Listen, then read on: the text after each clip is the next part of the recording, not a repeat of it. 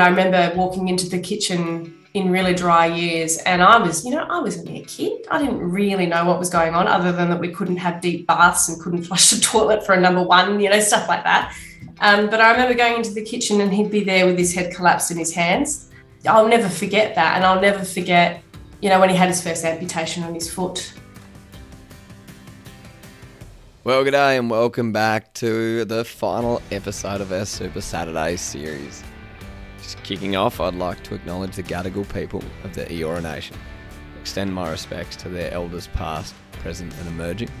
I'd like to extend those respects to the traditional custodians in the lands and wherever you may be listening to our podcast. This week, I'm sitting down with Alex Thomas and she is an absolute rock star. Before we jump in straight into today's chat, I'll give you a bit of an overview.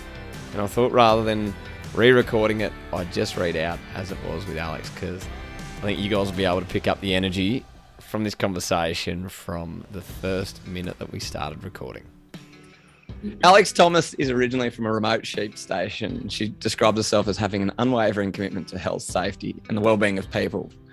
I think what we'll start to discover, though, is as we build out the layers, it's a real care for people that have been shaped from being a part-time carer for her disabled dad. Alex has been recognised as the AgriFutures Rural Women of the Year for South Australia, and more recently the 2020 Syngenta Growth Award recipient in the Community and People category, which is so cool. Alex, I'm pretty excited because as I've researched you and looked at your profile and different articles, I love that you're kind of just a plain speaker and you call it how it is. So I'm excited for this chat. So welcome. Wicked. Thanks so much, Ollie. I'm super excited to be here. Just kicking off, how are you going? Whereabouts are you coming to us from? So I put a caveat around this. So obviously I'm Agri. I came from the sheep station in the northeast pasture of South Australia, but I am now based in Adelaide. Bang in the middle of the CBD with terrible internet connection. I've got my partner here. I've got a small white fluffy dog, not a Kelpie, and I am everything and anything that's probably not normally associated with ag. Well, it might flow into work in the work health and safety piece because I know, right? Really breaking the stigma. Will we have the dog come in mid-conversation today or not? Yeah, well, either the dog or the baby, you choose. Perfect. Well, mine's away, but normally she starts barking like mad. So good. Tell me, so you mentioned growing up on a sheep station. When did you move into Adelaide? I've lived in Adelaide sporadically. So at the age of 12, my parents, much to my disgust, sent me to boarding school down here. So that was sort of my first exposure to the big smoke. And, throughout the course of the last 34 stellar years of my life, I've lived not only here in Adelaide at boarding school, but obviously now here as a resident, but also in Port Lincoln, Roxby Downs, Perth, Darwin, and Waikerie, and really growing up sort of designated anywhere between Burra and Broken Hill as my stomping ground. So, yeah. So do you have a home as such, or have you always if someone asks you where's home for you, what do you say? I love that question. I've actually thought really hard about this, because when I first sort of re-entered into the rural sphere and recognised that there was perhaps an opportunity to do some stuff from a health and safety perspective, people were like, oh, but you live in Adelaide. I was like, hey, I've spent like 27 out of my 30-something years living on the land. Like, I don't, what is this? And the question of where's home has meant so many different things over the years. Like when I was living in Port Lincoln, and sort of positing myself as an amateur surfer and trying to transform my sense of identity, I was like, yeah, this is me. This is totally me. I'm a coast girl now. And I was working for the fishing industry at the time.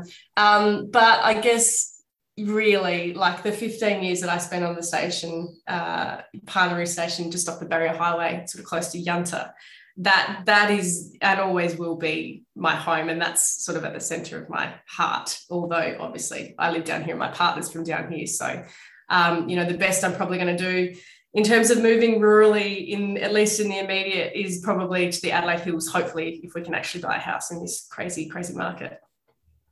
That's pretty cool. I was going to say, well, I think I resonate with you a lot on that, where it's kind of like a bit of a chameleon. You kind of know where your roots are, but then at the same time too, it's like, oh, well, we'll just make the most of being in these different communities. Yeah, I know, right? And I think boarding school is so great for that, because you end up invariably going to stay with other people in other parts of the state, and you go to socials and you meet, country networks run deep and thick, I suppose. So I've been really lucky in that sense. It took me a long time. Initially, I was like, but I don't want to be associated with any other place ever, but I've now recognized that diversity of experience and having lived other places is actually really cool. Tell me a little bit more about where you were as a kid. You mentioned you spent 15 years on the station. Whereabouts was it? Yeah, so Parnaroo Station, which has now been subdivided, sadly, into lots of different pieces, is probably about 350 or so k's northeast of Adelaide in the northeast pastoral. So just north of Goyder's Line, which is a notoriously dry part of the world. Obviously no cropping, all sheep, saltbush flats and mallee, and sort of the southern extension of the Flinders Ranges. So it's a beautiful part of the world, but you do need a lot of that country to do well. And that was one of the biggest challenges for our family, trying to make a living out of it. And so as a kid, what would your days look like? The school bus, or what was school? Absolutely not. No way. Like a stereotype tomboy, I suppose. You wouldn't see me outside of ripped jeans and a pair of desert boots, and grew up basically on the back of a horse, back of a motorbike, in the back of the ute, or generally somewhere out the back. And, one of the beauties of being far enough away from town is that you get to do school of the air. And mum was my gubbo. And so we started super early at 7 o'clock in the morning. We knocked off around 12. And then I was just, out being dad's shadow for the rest of the day until, of course, I was sent to boarding school. So as far as my childhood goes and that lifestyle, just the best. Couldn't fault it. Was School of the Air for you still doing it like with two ways back then, or what was it like? Yeah. It certainly was. Yep. There's some classic photos getting around of me on the radio, and we had our own schoolroom. And in fact, we started to Open Access College started to introduce computers in the internet way back in the day, when it was like ding, ding, ding, and it made that noise when you fired it up and you had to reboot it every 10 minutes or whatever. And I remember we got the internet, and I can't remember how old I was, but my dad would bring his friends into the schoolroom and be like, and look at this computer. And we'd all stand around and look at the computer and watch me fire up the internet and search the web. And it would take about 6 years for a page to load. But it's amazing. Flickr and a few other things. Amazing. And such a cool thing to have, for our generation to have really started with computers and to be able to carry those skills into today. Like it's, I feel for a lot of the generations that didn't get that opportunity and now find it quite difficult. And it's interesting, isn't it, off the back of kind of COVID as well? And it's something I think about, only because all I know of School of the Air is literally of a couple of people that have done it. But hopefully this learning remotely piece for everyone across Australia and vast parts of the world can really transform the way kids in remote areas can learn. And I'm sure it already has. It has. And I think it's fascinating, because we watched everybody in metropolitan areas all of a sudden have to learn how to teach their kids, or at least try and facilitate some of their learning. And, people on stations in particular have been doing this for eons. And, I guess another one of the things that we learnt in the metro is what it feels like to be in sort of semi-isolation. And Shannon Wine talks about this, we're kind of, when you're out on the land, or you're, 100 k's further north of the city, then, it is isolating, but the city can be isolating as well. There's just not the sense of community that there is in rural areas. So, yeah, lots of learnings come out of COVID, including the fact that health and safety is now firmly on the agenda in a lot of arenas, which is, of course, I'm biased, but I think a really good thing. Talking about that, well, you're just mentioning kind of the isolation and loneliness that people can feel in metro areas. What was the transition like from going from School of the Air into boarding school in the capital city? It was hideous. It was absolutely hideous, because I think I was I was the eldest in the area, so I didn't know anybody else coming down. I grew up desperate never to leave the station and desperate to be, to walk in dad's footsteps and become a station owner and whatever else. And I remember, unceremoniously being told that was not a job for girls. And so it came down to boarding school and just fish out of water really from probably the first 2 or 3 years. And that's not every kid's experience, but it certainly was for me. And it was, it took me those first couple of years to not burst into tears, every other day, and certainly coming back to Adelaide from exits and stuff like that was really difficult. But, of course, I learned over time that it's much, much better to make the best of both worlds and embrace everything that they both have to offer in the long run. Who would have thought that all those years later you'd be calling Adelaide home? I know. And the frightening thing is that as treacherous as that time was, and although the teachers were wonderful and everything else, like I live about 4.8 seconds from that boarding school, so I have to face it every single day. It's like PTSD. Yeah, I know. I don't want to bring up bad memory. Tell me a bit more about, left the station. You got told by your dad that farming wasn't exactly a job for the girls. And so what I'm not sure, maybe workplace health and safety was on the cards as a teenager. Oh, yeah. Like, because I totally fell out of bed one morning and was like, I want to be the antichrist of agriculture and become a health and safety person. That's definitely what I was thinking. It's amazing how it can happen, isn't it?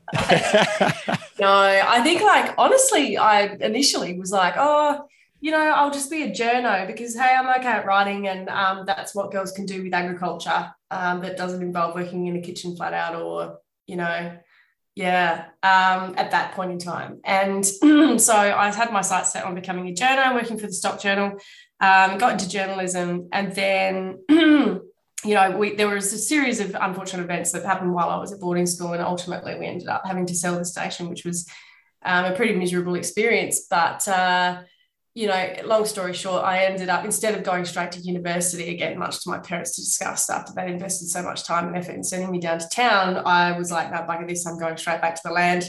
And I went and was a station hand for 18 months and a contract musterer in the latter half of that, just to kind of reconnect with that sense of home and, and get my bearings, I suppose, emotionally, if nothing else, really, because, there's this connection that we as rural people have with the land that you just can't describe. And I was just desperate to reconnect with that. So it was great. It was really healing. Sorry about that. A really healing experience to go back up and do some work on the land. And you started to chat about this interest in. Hi, I'm Pia, horticulture and sugar analyst at Rabobank, and I'm here to share our latest insights on Australia's vegetable market. Did you know in 2023, Australia produced over $5.8 billion worth of vegetables, though only 4.3% of this was exported? Like many other countries, the Australian vegetable industry relies mostly on its domestic market. In fact, only 7% of global vegetables produced are traded between countries. But we are starting to see that trend change. Global trade is growing at a faster rate than production, and countries with low-cost production are seeing the highest growth rates.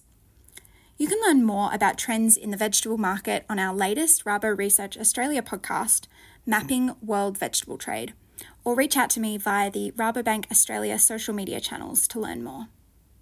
Health and safety. What were the series of events that were happening in the background? Yeah, so before my time, Dad came from a farm in the mid-north around Golden which is a relatively affluent kind of farming area. And then the notion was in the late 70s to really get big or get out. So the family business decided to expand to this pastoral property northeast in the northeast pastoral. And so we went there and sort of Dad landed there and, Mum came along and then no sooner had they sort of kind of established themselves, but got hit by the drought of 82. And so back then, feral goats were everywhere. Pastoralists couldn't get rid of them fast enough. And Dad thought, you know what, well, maybe I'll diversify our income stream by going and mustering feral goats. And so in the process of doing that, and of course, doing everything that everyone in that generation does in terms of like working flat out, never taking holidays, eating junk, maybe drinking a bit too much, smoking, all that stuff, he caught this thing called Q fever, which is a livestock-borne virus, and got really unwell from that, and then kept smashing himself at work, and then got Ross River virus. And those viruses have a really profound impact on your immunity and on your organs and stuff like that. And so later down the track, he then got diabetes, and then he got heart failure, and of course, throw in, the stress of the millennial drought as well. and, mum and dad splitting up and selling the station. Like, it was just an enormous compounding stress on him physically and mentally and emotionally, I'm sure, although he would never talk about that. And so watching dad's health deteriorate, and, particularly when mum left when I was about 15, I just thought, wow, like, this is really terrible. And, like, I'm really fortunate that dad is still around, but he's just started dialysis, and that sucks. Like, there are no words for how much that sucks. And I was reflecting on it the other day, and I thought, how much do I really want? Am I really prepared to talk about this? Because seeing, it's very current at the moment, watching dad's health deteriorate and him lose his independence. And he's 65, like, cognitively, he's young. He's there.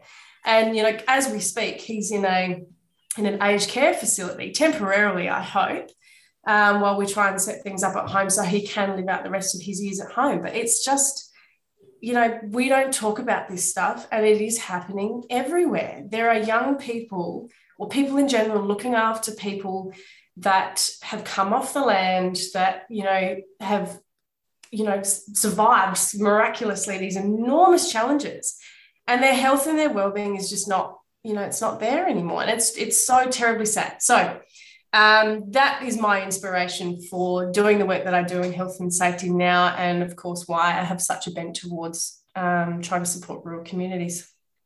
And it's incredible to hear that angle of it, where it's the health, wellness / wellbeing piece. Whereas, and this is maybe the stigma that I'm coming at it from, which is probably maybe similar to other people. But when I read your profile and think of work, health, place and safety, I think of people with hard hats and high-vis vests. Oh, no, it's a filthy stereotype, isn't it? And, like, so, somewhere in the throes of all of this, dad was like, right, you can't make a living on $60 a day on the land. You have to go and get another job, or you go to university. So he, like, lots of people that get displaced from the land ended up going to Roxby Downs, a mining community. And so I followed him. And at that point in time, there were 2 entry-level jobs. One was in, administration. This is for women. One in administration or in health and safety. And I really had no clue what I was getting myself into. And health and safety, as you alluded to, is traditionally seen as a very compliance-orientated, autocratic, big stick, high-vis vests, stacks of paperwork, all that stuff. It's so disconnected from the intent, which is to honour people's livelihoods. So, I went down that path, and I was watching dad thrash around against bureaucracy, and just, you can imagine it, like a farmer. Yeah. Bugger this. I'm not doing this. You want me to tick boxes? Why? Give me a damn good reason why I should do that. And, I had a few light bulb moments, and I was like, yeah, wow, this is so broken. And, no wonder ag don't want to do anything with this stuff, because it doesn't make any sense to them. That journey started way back in 2006.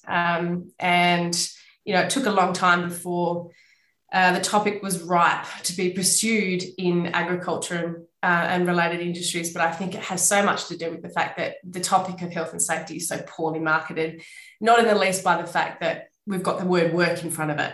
And, work, health and safety. If I just say to you health and safety, you get it. It's human. The language, it's not abrasive, but work, health and safety, trying to delineate a person's work life from their home life, which in a rural context is just about impossible, is a massive barrier, I suppose. So it's my mission to set fire to the barrier. I've got a question on that, because it was something I wrote down I was going to hold out for later. But what role does humour have in breaking that stigma? Oh, my God. Depends who you talk to, right? So, and this is where I'm a bit anti-establishment, because establishment doesn't really like humour, and they don't really like talking about things in a human way. And I think, honestly, if, particularly with dad's health, if we didn't have, a good sense of humour, I mean, we'd all be rocking back and forth in straitjackets.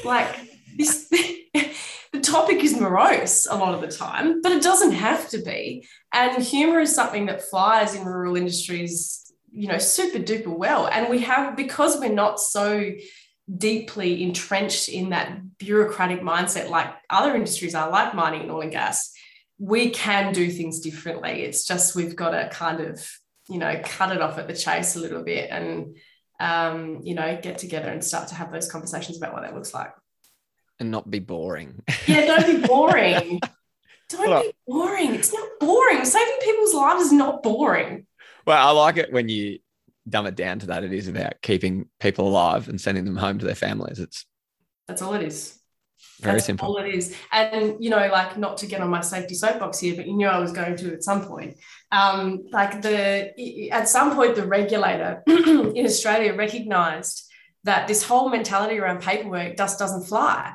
So they have stripped back their legislation to honour the primary intent of it, which is don't kill someone. So, previously legislation used to say, it was highly prescriptive, and it used to say you have to have documented policies and procedures, which perpetuated the problem that we're now dealing with. But that doesn't exist anymore. There is not one line in the 601 pages of thrilling reading, as I'm sure you can imagine, that says you have to have a documented policy or procedure. So again, we have an enormous opportunity. We just need to embrace it. And do it in a fun way. Yeah, do it in a fun way. I'm interested to ask a little bit more around the business side of this and deciding to go out on your own as a startup business in 2009.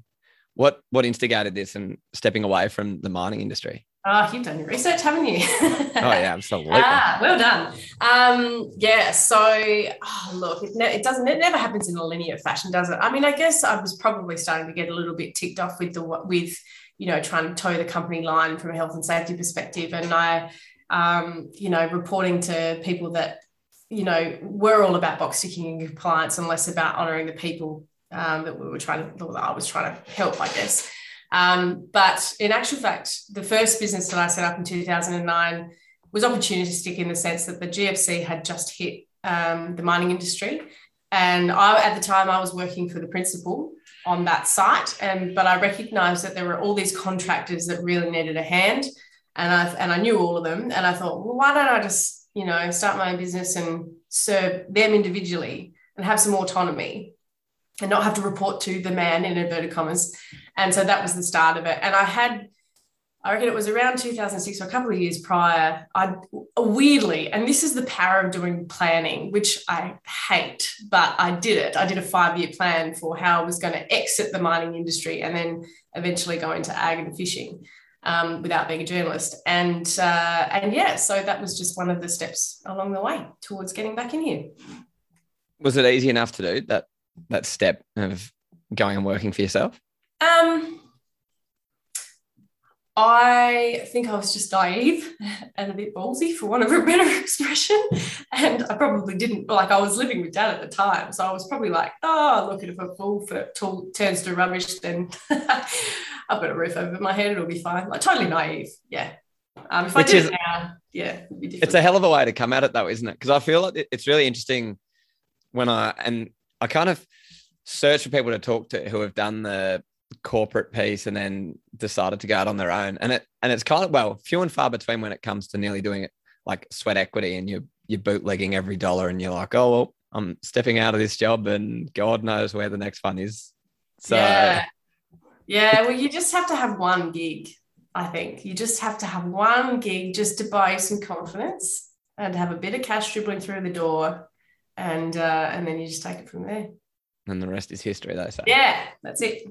Tell me about the vision that you wanted to have when you went out on your own. The vision when I went out on my own, it's never been about cash for me, unfortunately. To this day, I'm still so disappointed about that. It's about, look, I'm a rural girl. That's who I am. And I feel like when we sold the station, it's taken me a long time to acknowledge that I can't rebuild that. So I've had to find a way of honouring that part of my identity and that connection with the land without being on it. I love people. I'm an eternal empath. I don't think I had a vision written down on a piece of paper on what I wanted to achieve, but, I love people. So it just made sense that I was watching what was happening to my dad. There's obviously a huge need for preventing this from happening to other people's dads and families and stuff. So, yeah, it's just organic. And then is there a vision today or a purpose? Yeah, hell yeah. It's about putting We're a real business now. Yeah, I know. I'm a professional. Can you tell?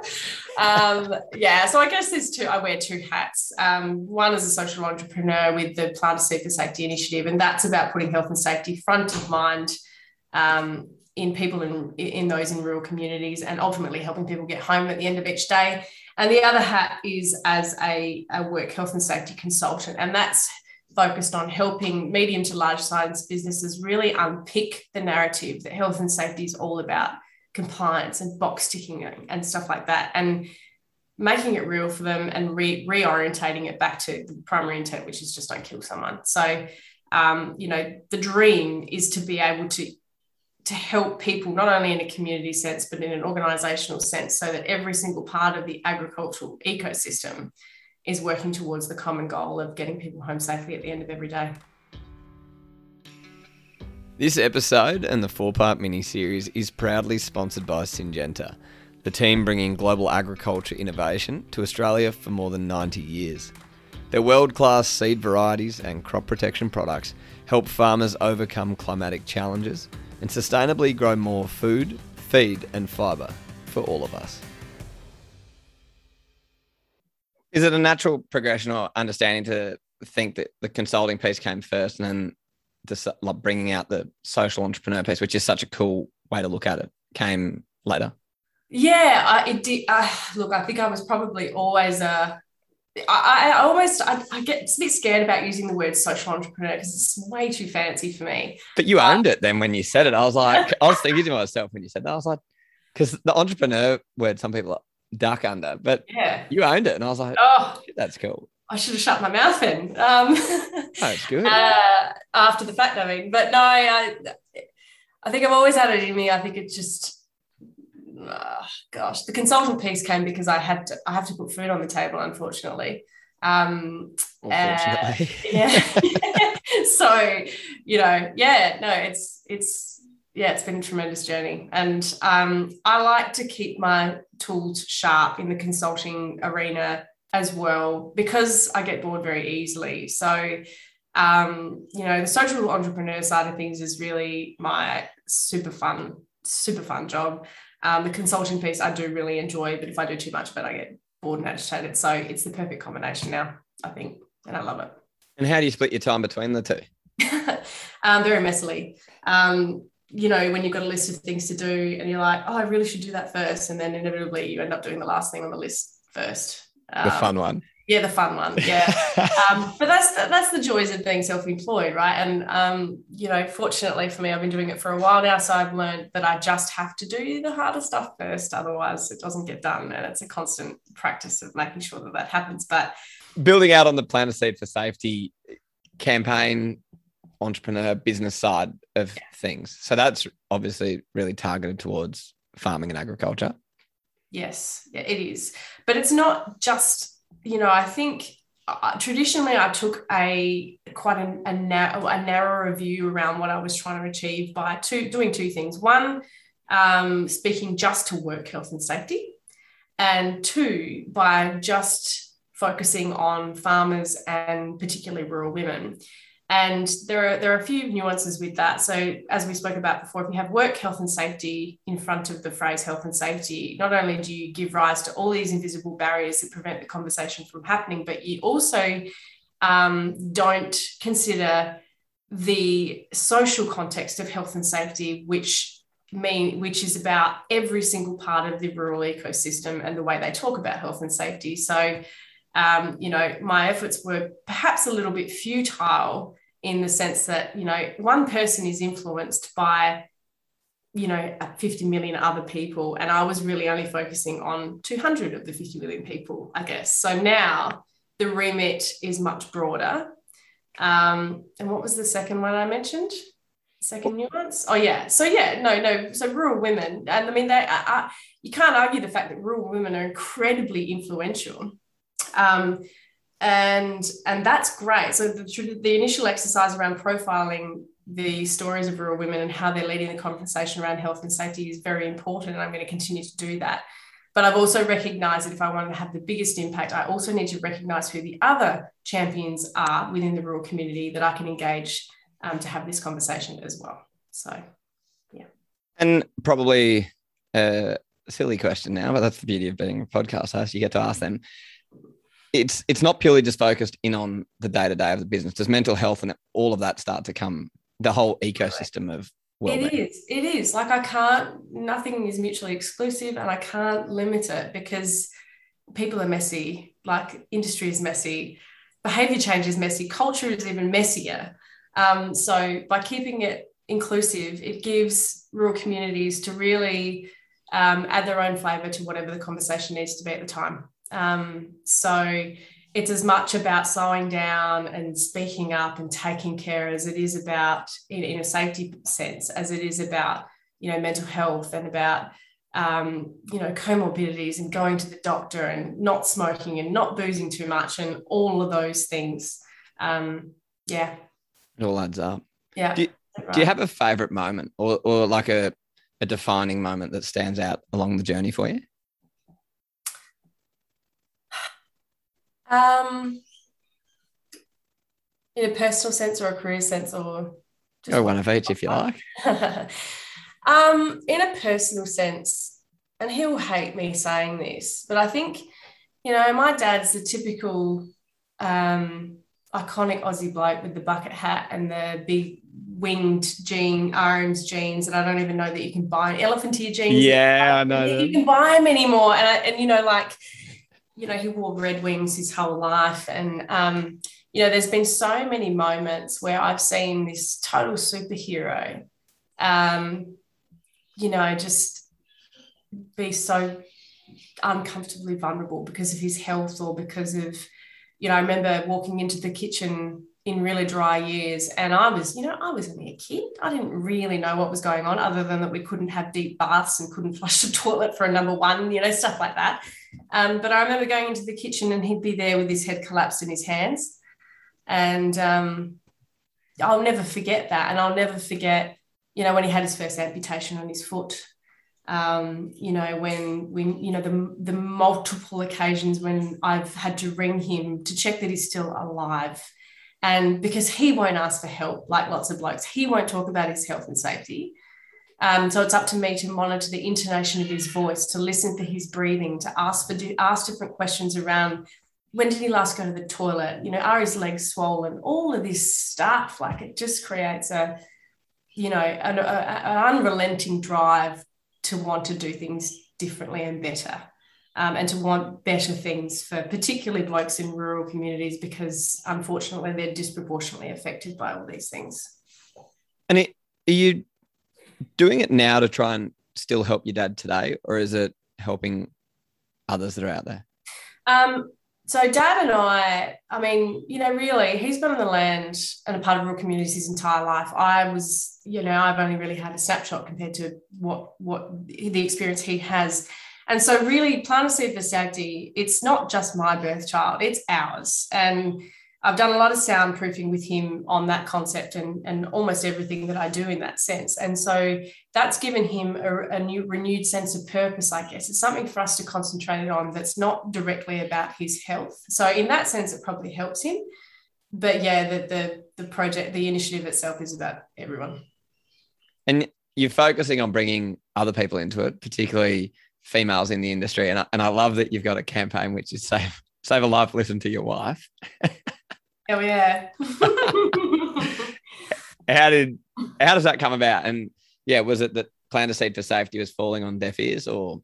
No. So it was, I guess, so Plant a Seed for Safety is the more politically, appealing or correct way of, it's the overarching brand. Save a Life, Listen to Your Wife is sort of the subline that really emphasizes the focus that I have on, empowering rural women to keep talking about and keep influencing change at a granular level in their families, in their businesses, industries, and communities around health, safety, and wellbeing.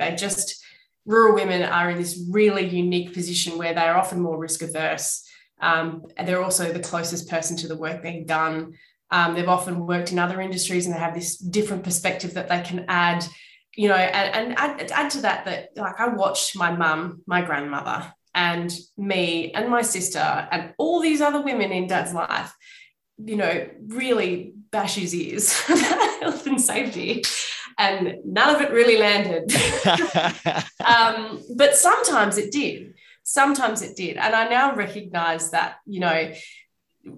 nagging is definitely not the way to go about it. Like, nobody responds well to that. But we do have a really innate ability to influence change as rural women, particularly when it comes to health and safety. So Save a Life, Listen to Your Wife honors that. And it's about turning up the volume on that, I suppose. And so what is the approach that you take now to get it across? Like, how are you actually delivering these messages? Yeah, okay. So it's profiling rural women online. So there's a stack of stories on how they've influenced change within their communities, farms or businesses. So that's one. And there's a social media drive that accompanies that to push these messages out there. And also, I'm trying to sort of dispel this myth that safety is all about paperwork and really bring it back around to the practical, meaningful side of health and safety and the easy things you can do to start good conversations or to put, stuff in place.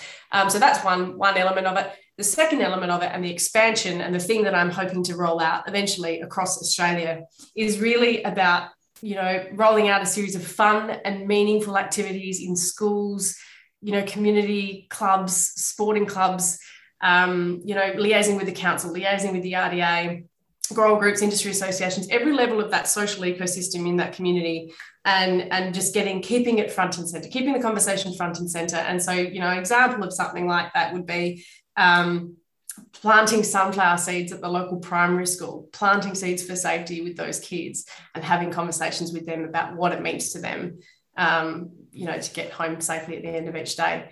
That's just one example. I've got 50 bazillion other, shiny things rolling around my brain on the things that I want to do. But another example would be, went to the Eden Valley pub in the Barossa the other day, suspended a massive shovel from the ceiling with Planter Seed for Safety written on it, and had a quick chat with a couple of the locals there and basically interviewed them on why health and safety is important to them. So yeah, it's constantly changing, and hopefully will grow bigger than Ben Hur and make me a millionaire and solve all the world's problems. But just all in the days. Not in that order. When you say that, have you seen the Netflix series? I think it is I don't even know, but I think it's Netflix. And there's like the kids, I think it's like 4-year-olds go to like nursing homes or whatever, and they hang out with the aged care people for the day. And it's like, you've got such different perspectives of life, but it's the most incredible series because it's like they build such a strong friendship coming at it from completely different angles. Yeah, that's wicked. No, I haven't, but I remember having similar experiences myself. Like as a kid, I think one of the special things about rural communities is you learn to be friendly with everyone. Doesn't matter. You don't really discriminate age or anything like that. And I remember interviewing a veteran from World War Two, who had worked on the Burma Railway and then ended up serving in the Japanese salt mines. And he actually walked through Hiroshima after the bomb had been through. And this man was just crippled with emphysema, still fighting the good fight at 80 something, and just had such tremendous stories. But yes, I love that. I love the storytelling. Could be a cool way to bring it in. Yeah. I want to jump across because I think it's a really nice conduit. You've been talking about, all your work's based around people and community, and that's where you're recognised as the 2020 Syngenta Growth Awards winner, which is such a cool category to win and to be part of. Do you remember getting the phone call or getting told that you were the winner of it? Do you know anything about this? No, so enlighten me. Well, I was like, oh man, I knew who the finalists were, and I was like, wow, that's stiff competition. And so when we had this online ceremony, because unfortunately, 2020, 2021, COVID, all that stuff. And I had my little boy, and I was like, looking rather disheveled this particular morning. I thought, I'm totally not winning this. So I'm just not going to do my hair, not going to put any makeup on, but I will put a Planter Seed for Safety shirt on because, I will have my camera on, but nobody's going to be looking hard. And then they announced it, and I was like, explicative. And it was the biggest shock of my life, but it was really, really cool. And the team at Syngenta have been entirely supportive the whole way along. And I'm really excited to be doing stuff with them moving forwards. They're a good bunch. Do you want us to get a hold of that announcement in the video and we can roll it out for you? Oh, actually, you know what? I think it is actually circulating, and some really kind people took very unattractive photos of me and put them all over Twitter. So, yeah, no, you shouldn't follow that up. It was pretty funny. I'm normally such a curated person too. Like, I took so many notes for this, and I write all my scripts for my keynotes and stuff to within an inch of their life. And then there I am, boom, in all my glory. Anyway. Cameras on, pinned, etc. Mm-hmm. What do you hope that your community legacy is out of, let's park your work, but for you as a person, what do you hope that is? I think it's a couple of things. I mean, obviously, I will never really know how much of an impact truly this stuff that I do is making, because it's not often that people tell you, oh, I nearly died today, but I didn't because of you. I mean, that's just the nature of social change. I mean, that's obviously the first thing. But I guess the second thing is to send a message to anyone else who wants to get involved with agriculture, who thinks it's too hard because they don't own a block of land, that you can. If you're passionate about something, there is a place for it in agriculture. You just got to surround yourself with the right people and just keep trying, keep having conversations. And that flows very nicely into a question which I ask absolutely everyone. You get the chance to head back to, or just around the corner to your old school and chat with the year 10 students. What's your message to them about a career in agriculture? Oh, look, that it's the best industry in the world. It's the best people in the world. There is no greater sense of purpose than working alongside those that feed and clothe the world. There are so many points of difference between that and every other heavily commercialized, heavily industrial industry. I couldn't even summarize it this morning. Like, I'd say go for it, get in there. And I would say you don't need a bloody university degree to go and do meaningful work in agriculture. I don't have one, hands down. So, particularly at that school, we were plied with the message that you had to get a degree, otherwise you failed at life. And I think there's something vehemently wrong with that message. So, yeah, get involved. Things are working out all right for you, Alex. Yeah, I know. I'm winning. Well, thank you so much for jumping on for a chat. It's been awesome to chat with you as one of the Syngenta Growth Award winners, and I've really enjoyed it. Yeah, me too. Thank you so much, Ollie. Privileged to be on it. Well, that wraps up our 4-part mini-series as part of the Syngenta Growth Awards. And I've enjoyed sitting down so much with Simon, Sarah, Chris, and then Alex today. And I hope you guys have enjoyed coming on that ride with us. As the year starts to come to a bit of an end, we do have one more episode up our sleeve and just kind of working out. It's actually episode 99 in total of all the podcasts that I've released. So some stages I got my numbering wrong, but I'm looking forward to joining you one last Wednesday for 2021. It's a year that has certainly thrown a lot at us.